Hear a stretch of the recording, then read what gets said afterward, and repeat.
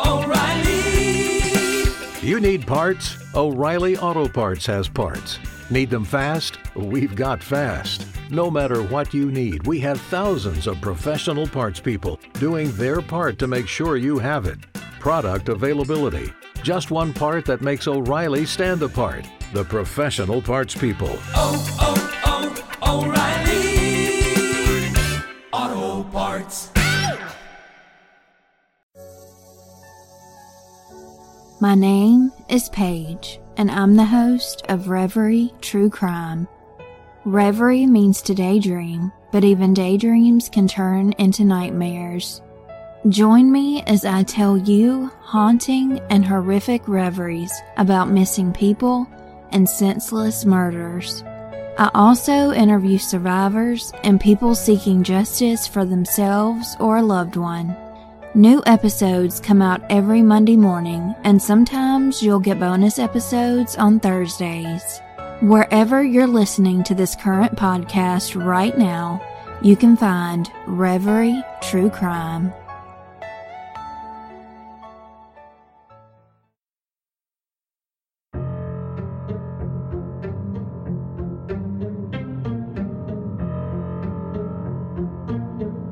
Australia, October 1992. A 12-year-old girl is enjoying her spring break from school.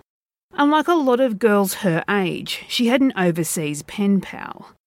And in this era before instant messages, if she wanted to wish her pen pal a Merry Christmas with a Christmas card via the international post, it had to happen now.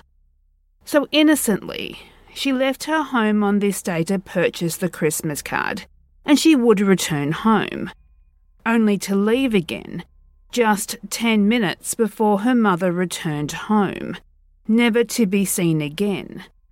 What could entice Rhianna to leave the safety of her own home? Did she know her would-be suspected murderer? Or was the unknown perpetrator the strange man in the white Tirana? And these questions remain unanswered almost 3 decades later, leaving Rhianna's family and their small, peaceful town still desperate for justice. This is Rhianna's story. In October 1992, South Australia's attention was captured by devastating floods which swept through the Adelaide Hills and Plains. But as rescues and recoveries were underway, another more sinister story was unfolding in Adelaide's southern suburbs. Please come forward. I just want my daughter back.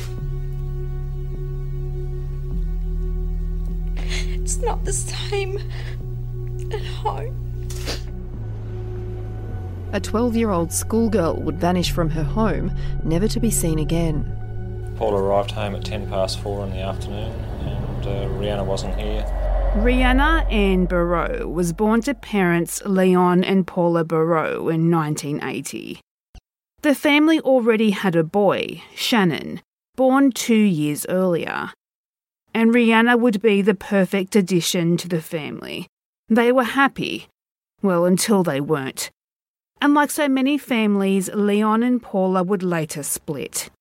It was an amicable split though, with the pair still close, committed to raising Rhianna and Shannon together.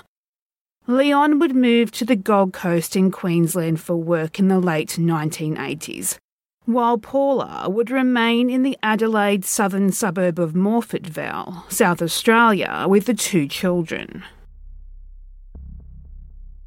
The children would remain close to their father, calling him on most nights to tell them about their day, and spending the school holidays with him in Queensland.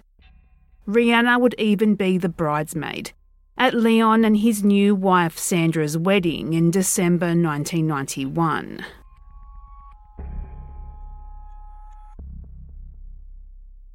October 1992 was spring break for the 2 Barreau children. Rhianna was in the 6th grade at Raynella South Primary School, and she was excited to join her brother in high school the following year. Rhianna would later be described by the school's principal as being a high-achieving student, who could have went on to achieve anything in her life. That she greeted everyone with a wide and friendly smile, and she was close to her small group of friends. These school holidays would be different from the norm. Shannon joined his friends at a school camp, and not wanting to make the trip north without her brother, Rhianna decided to stay in South Australia with her mother.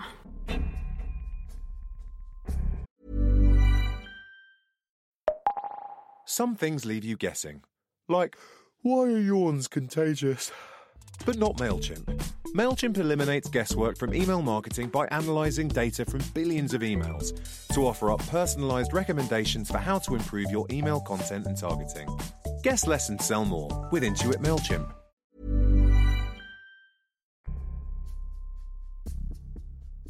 Wednesday, October 7th, 1992, was a work day for Paula, who taught at a technical college in Colonnades.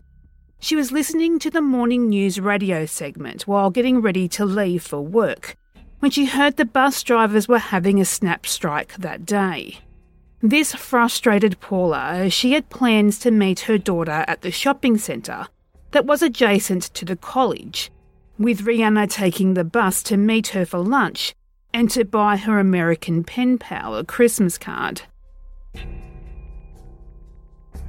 Paula walked into Rhianna's room to break the bad news to her daughter, to find her dancing around to her favourite song, Love Shack by the B-52s. Shh, I'm listening, Rhianna told her mother. Rhianna would beg her mother to allow her to still buy the card that day, as time was running out to ensure that the Christmas card would get to her pen pal on time. Paula suggested that she walk to the nearby Rhianna shopping centre instead. Paula would give Rhianna some money with a hug and a kiss before leaving the home at 8:30 a.m. to head for work. Rhianna walked out of the home at 47 Wakefield Avenue at 10:30 a.m. She would make the 15-minute walk to the Rhianna shopping centre, which is now known as the Southgate Shopping Centre. She would stay there for about an hour and a half, looking around the small shopping centre with the receipt from the news agency showing her buying the Christmas card at 11:19 a.m. Rhianna would next be seen walking through the Morphett Val High School and the Stanvac Primary School between 12 and 12:30 p.m. This was not unusual. Rhianna would often take this shortcut to her home from the shopping centre. She was seen swinging a small bag that is thought to be the Christmas card. Now we know that Rhianna made it home. We know because the Christmas card would later be found on the dining room table. But for some reason, Rhianna would again leave the home. She would leave the home only 10 minutes before Paula returned home. There would be numerous sightings of Rhianna at 4 p.m. at the intersection of David Terrace and Acre Avenue, which is only 500 metres or a 6-minute walk from her home. This would be the last confirmed sighting of Rhianna. The Christmas card in the newsagent's bag was sitting in the centre of the dining room table here, and that's basically the last we've heard of her. Well, it's frightening. I mean, she was an innocent 12-year-old girl. We've seen her walking down the street and that at times with her friends, with her mother. She was just an average 12-year-old girl. Well, I would really like to have a policeman knock on our door tomorrow morning and say that, here's a little girl back in one piece, but the reality of that, I think, as everybody knows, is fairly insignificant. Paula arrived home at approximately 4:10, and she unlocked the front door. Inside, the TV was on, and a record was carelessly tossed on the living room floor. The Christmas card was on the dining room table. It has been reported that other items were left out of place, but it has not been specified what these items were. None of Rhianna's belongings were missing, and there was no sign of a struggle. Paula searched inside and outside of the home, but there was no sign of her daughter. She knocked on the door of her neighbours' homes, but they had not heard or saw anything either. Paula tried to convince herself that Rhianna had went to visit a friend and time had gotten away from her, something that would have been out of character for the responsible and trustworthy 12-year-old.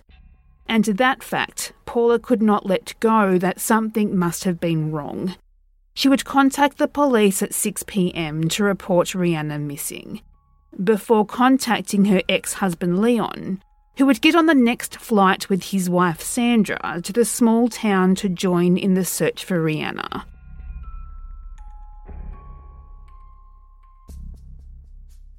Police would immediately descend onto the area, going door to door questioning neighbours extensively. Widespread and thorough searches of the nearby gorge, as well as rubbish dumps and bushland, would occur daily for the next 2 weeks. By November 25th, police had received upwards of 1,600 calls, and on one particular day, 140 tips came through their hotline, all claiming to have seen Rhianna. Unfortunately, a lot of police time was wasted on false leads and hoaxes. One tip had Rhianna being held hostage in the apartments on Anzac Avenue in Kurralta Park, a mere 20-minute drive from Rhianna's home in Morpeth Vale. Police would raid the building, but there was no sign of the young girl. Head of the investigation, Detective Alan Arthur, would plead for information from the public. Quote, "Without their assistance, this case will flounder, and it may well become another Beaumont mystery, Adelaide Oval abduction mystery, that we may never solve." Unquote. Rhianna's best friend would be used to stage a reenactment to assist in jogging people's memories. Seeing this reenactment online and hearing her best friend speak about missing Rhianna is heartbreaking to say the least. A mannequin, along with missing persons posters, was placed in front of the shopping centre Rhianna attended that day, as well as the shopping centre she was supposed to be at with her mother.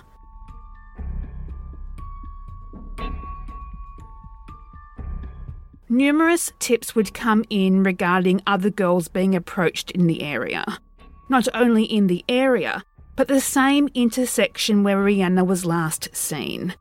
A 13-year-old girl as well as several women were reportedly followed by the same car and the same person. A man with blonde hair, driving a white 2-door Holden Torana SLR 5000 with Victorian licence plates. And then a neighbour would come forward to state her husband saw the same car parked in Wakefield Avenue, on and off in the days prior to the abduction, and wasn't seen afterwards. A next-door neighbour of the Barreaus, he reported seeing Rhianna at the shopping centre that day while sitting out front of the deli. He remembered seeing the Torana with, quote, "suspicious people inside," unquote. Even a $100,000 reward and a police appeal for the driver to come forward, it did not bring forward answers for Rhianna's family and the police.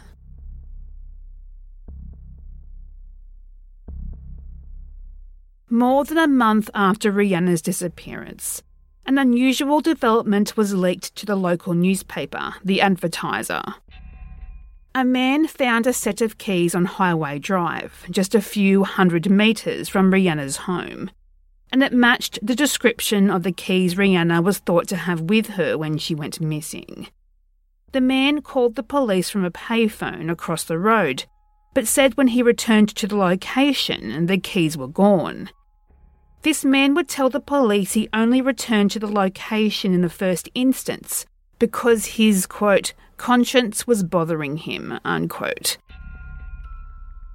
Because on the afternoon Rhianna went missing, he had seen a girl matching Rhianna's description near a white Torana in the same location.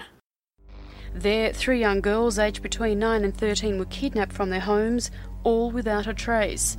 While 2, Sharon Wills and Nicola Linus, were returned to their families within days, Carmen Chan's body was found by police months later.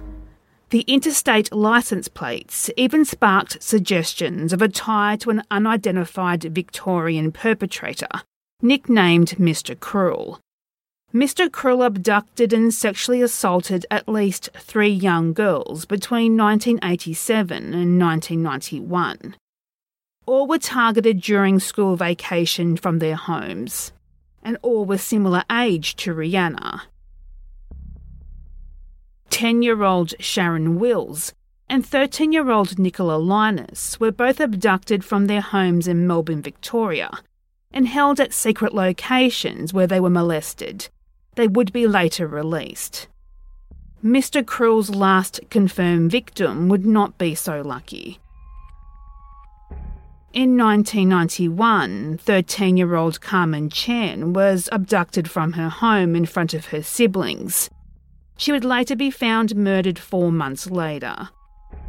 There has never been an official connection made between the Mr. Cruel cases and Rhianna Barreau, but none of these cases have ever been solved.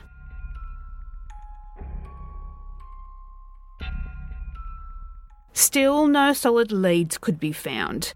A press conference was held in December 1992, where the reward was announced, and Leon and Paula both pled to the abductor to return their daughter. Even though by this early stage, everyone in the investigation believed Rhianna was murdered shortly after her abduction. Leon would say, quote, "I would really like to have a policeman knock on our door tomorrow morning and say that, here is your little girl back in one piece. But the reality of that, I think, as everyone knows, is fairly insignificant," unquote.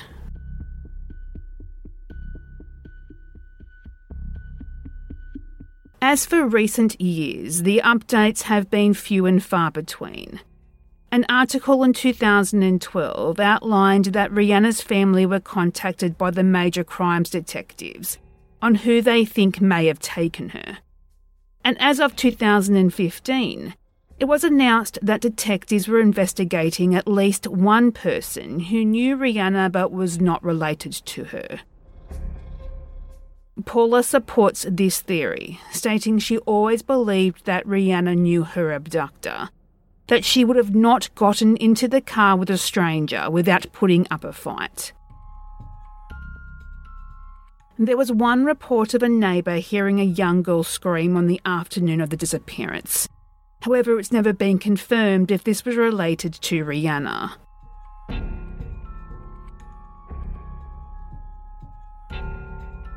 And as of 2021, there is a reward of up to $1 million, an immunity from prosecution for information leading to the apprehension of the killer or the location of Rhianna's remains.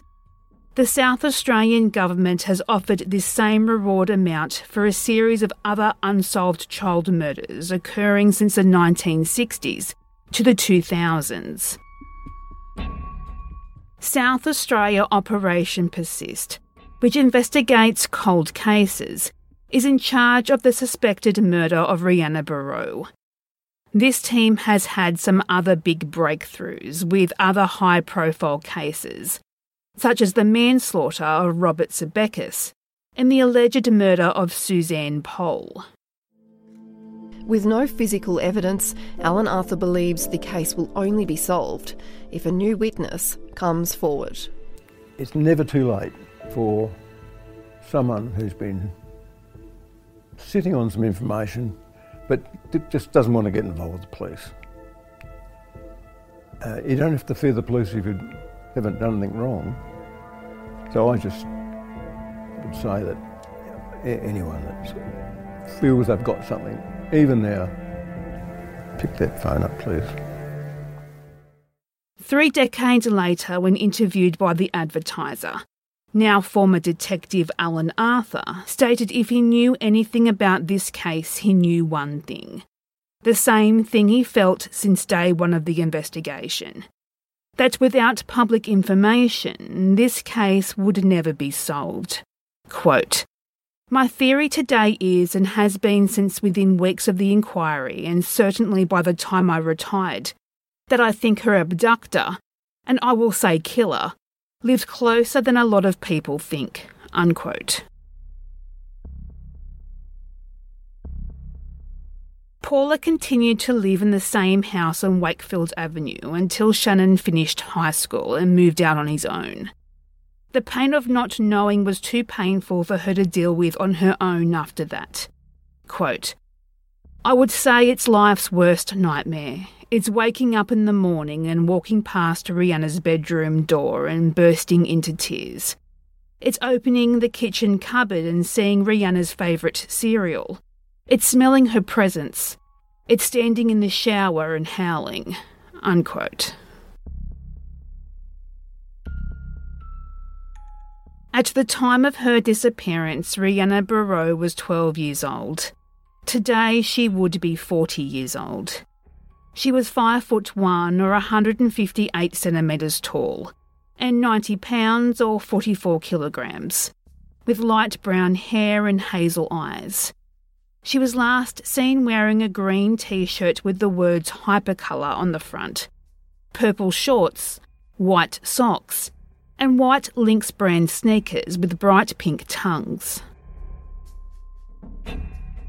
If you have any information on the abduction and suspected murder of Rhianna Barreau, please contact Crime Stoppers on 1800 333 000.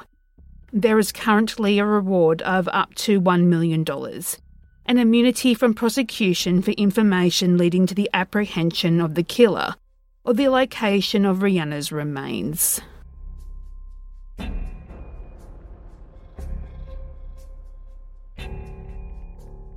If you have your own thoughts about the case we discussed today, or any case we talk about on this podcast, please search Stolen Lives Podcast on Facebook. Like our page to make sure you don't miss an episode, and join the discussion group to share your ideas and theories. You can also talk to us on Twitter. Search lives_stolen.